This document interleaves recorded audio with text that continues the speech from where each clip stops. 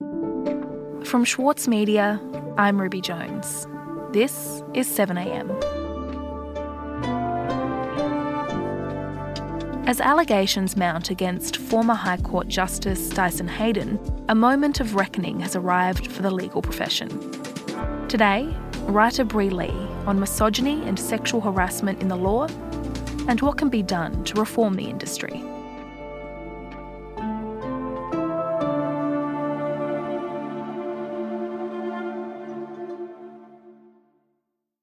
Bree, how did this story about Dyson Heydon break? So it all began 2 years ago when Kate McClymont, who's a award-winning reporter at the Sydney Morning Herald, was working on Me Too pieces. She was working on a piece about Don Burke and she started getting tips about Dyson Heydon. Bree Lee wrote about Dyson Heydon for the Saturday paper. But as we know, one of the issues with power in this country and our extreme defamation laws is that these stories are very difficult to get published. So it wasn't until an internal investigation was done by the High Court that the story could actually be published last week. Mm-hmm. And what did that High Court inquiry find? So the report said that there was evidence that Heydon had sexually harassed 6 associates during his 10 years on the High Court. There was evidence that, and I quote, demonstrated a tendency by Mr. Heydon to engage in a pattern of conduct of sexual harassment, which is pretty damning. From High Court judge to accused sexual predator. His target, 6 young female associates who had just joined the High Court. And as the week progressed, more people, other than his former associates, started coming forward with their own allegations. And there are more claims surfacing this morning relating to Dyson Heydon. Former ACT Law Society President Nor Bloomer has her own story about allegedly being groped by Dyson. Some people came out, including a top silk, a woman who is now a judge, but who at the time of the incident she recounts was a barrister, the former president of the ACT Law Society, at least 2 students in Canberra, and now several students at Oxford University as well. Among Australian law students there, he was known as Dirty Dyson or Handsy Heydon. The other really critical and relevant thing that the report apparently found was that there were 2 judges on the High Court who knew about these alleged incidents involving Dyson Heydon, and one, most importantly, was the then Chief Justice until 2008, Chief Justice Gleeson. And the reporters who have broken this story, Kate McClymont and Jacqueline Maley, have suggested that there may be more to come. Can you talk me through Dyson Heydon's response to the allegations? So he's made a statement through his lawyers in response to the report. And in that response, Heydon has emphatically denied the allegations. Apparently, the alleged actions towards his associates were, quote, unintended and, quote, inadvertent. His lawyers also had issue with the High Court's investigation. They said, the inquiry was an internal administrative inquiry and was conducted by a public servant and not by a lawyer, judge or a tribunal member.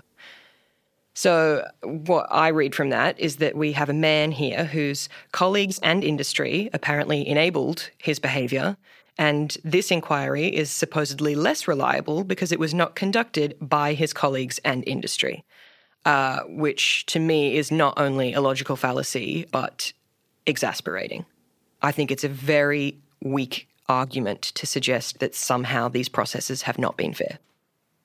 And so what has the fallout been so far? The ACT Director of Public Prosecutions has now written to the police recommending that they investigate. If it does happen, obviously we'll kick off an entire separate process which might actually potentially have real sentencing outcomes. The lawyer representing 2 or 3 of the associates, Josh Bornstein, said that they would be seeking compensation from both Heydon and the Commonwealth. They were young women in their first job in the legal profession. To their horror, they were sexually harassed by a judge of the High Court.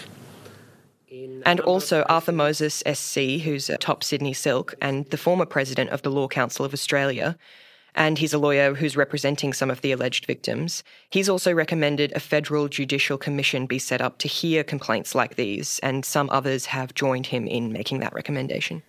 Bree, you worked as a judge's associate yourself, and you've written about the bullying that you've seen in the profession. How did you feel when you read this news? As well as obviously shocked and outraged and just so admiring of these associates who came forward, I have to be really honest and say that there was also this sort of, it was tinged with relief or of some kind of feeling of, I told you so. You know, in these really conservative and strict industries, misogyny is just like a smell. And you walk around and you're saying to everyone, can you smell that? And it's plausibly deniable. If somebody doesn't want to acknowledge this cultural problem, they don't have to. And I feel like what is happening now with these revelations about the allegations about Dyson Heydon is that we just have uncovered this sort of stinking, rotting head of a fish. At least now, women and people who have complaints about harassment and bullying can point to an example and say, nobody believed that until it came out. And now we cannot look away. We'll be back in a moment.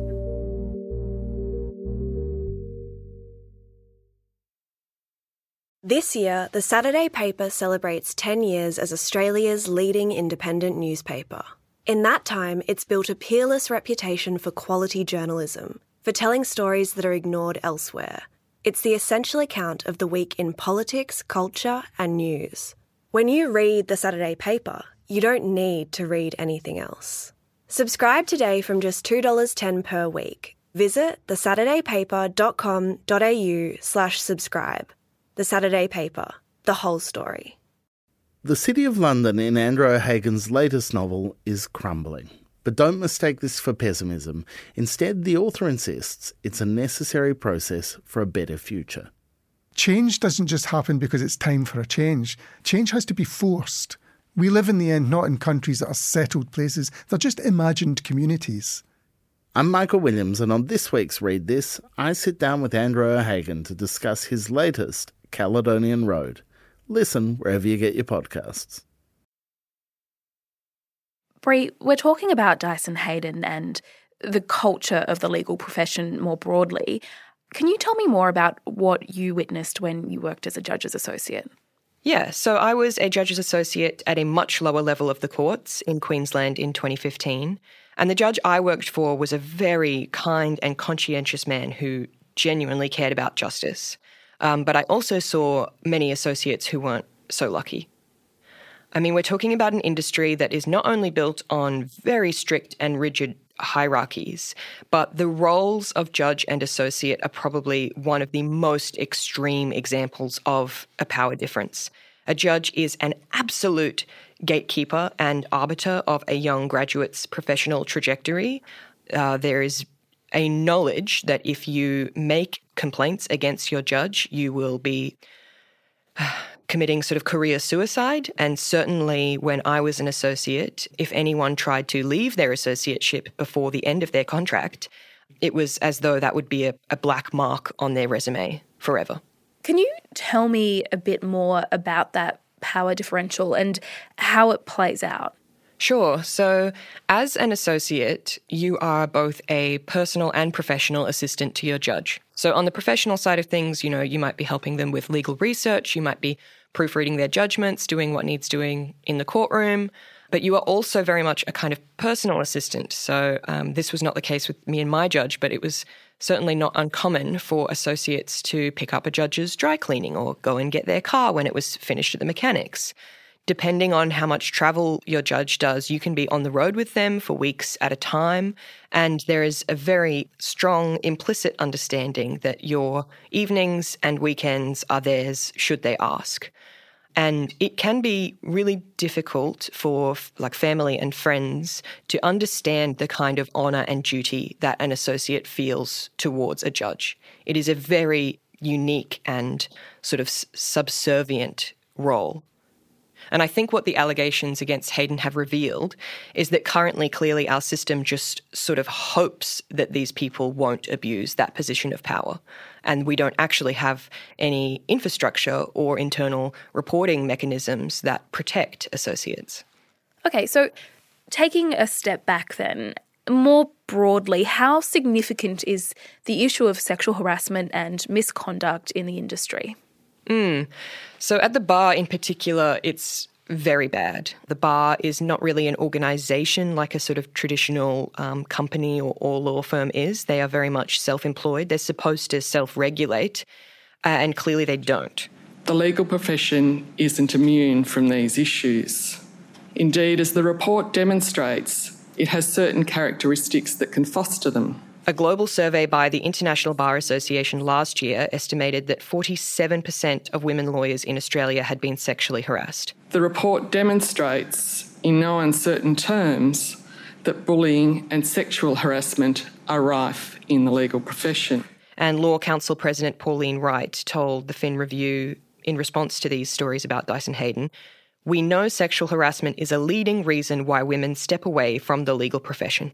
So there have been equal or more women graduating from law schools in Australia for the past 3 decades, and that number thins very quickly after just a few years in the workplace. And this problem sort of self-perpetuates and exacerbates the issue. But what I would say in terms of trying to get women into these higher roles and a sort of brief respite from the sheer disappointment of all of this news about Dyson Heydon is that the Chief Justice of the High Court, Susan Kiefel, her response to this, in my opinion, has been exemplary. Her Honour's statement after the investigation's report came out explained that she met with the 6 women and apologised to them. She listened to their suggestions for what needed to change, and part of the report that came out was a number of recommendations, and she said she would be acting to take on board those recommendations immediately. And she said, and I quote, "We're ashamed that this could have happened at the High Court of Australia." And I would say also that Her Honour's leadership reveals a potential way forward for hearing these complaints. She acted quickly. She brought in an external expert to undertake the inquiries. And I think that, for example, it could be a model for bar associations moving forward. I think that the things that she has suggested that the High Court will be doing should be replicated in courts across the country if they're not already.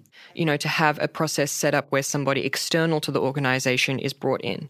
The question is whether or not the members would be happy for their annual fees to cover the costs of such a mechanism that might eventually out some of them.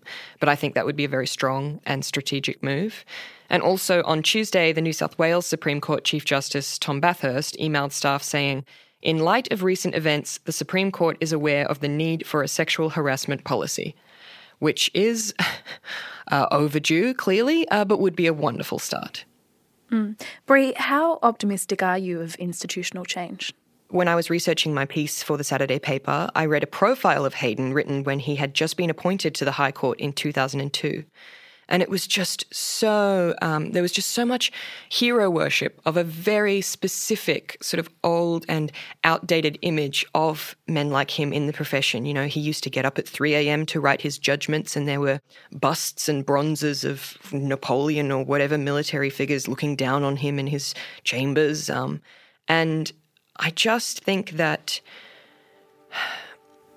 it's like a smell. I just had this feeling of, it's just such an antiquated image, and it's the source of the smell. And I would just say that the time for men like these is up. That is what I would say. At the very, very least, there are a lot of people quaking in their boots right now that they might get a phone call from Kate McClymont or Jacqueline Maley who have been uncovering this stuff. And they should be afraid, because I think we've turned a corner. Bree, thank you so much for your time today. Thank you for having me.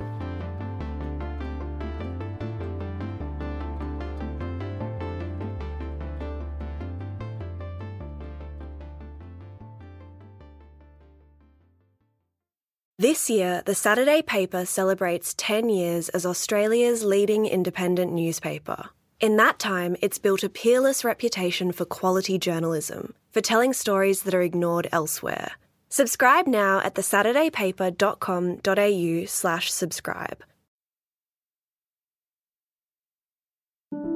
Also in the news, the Attorney-General, Christian Porter, says his department will investigate allegations that Dyson Heydon sexually harassed a former staffer of the Trade Union Royal Commission. The allegations were made in the Sydney Morning Herald, and Mr Heydon has denied any wrongdoing. And a total of 75 new coronavirus cases were confirmed in Victoria yesterday, bringing the state's total active cases to 288. 2 childcare centres have been linked to positive cases, and 6 schools have been closed for deep cleaning. Victoria's Chief Health Officer, Brett Sutton, said Victorian lockdowns would be considered over the next couple of days. I'm Ruby Jones. This is 7am. See you tomorrow.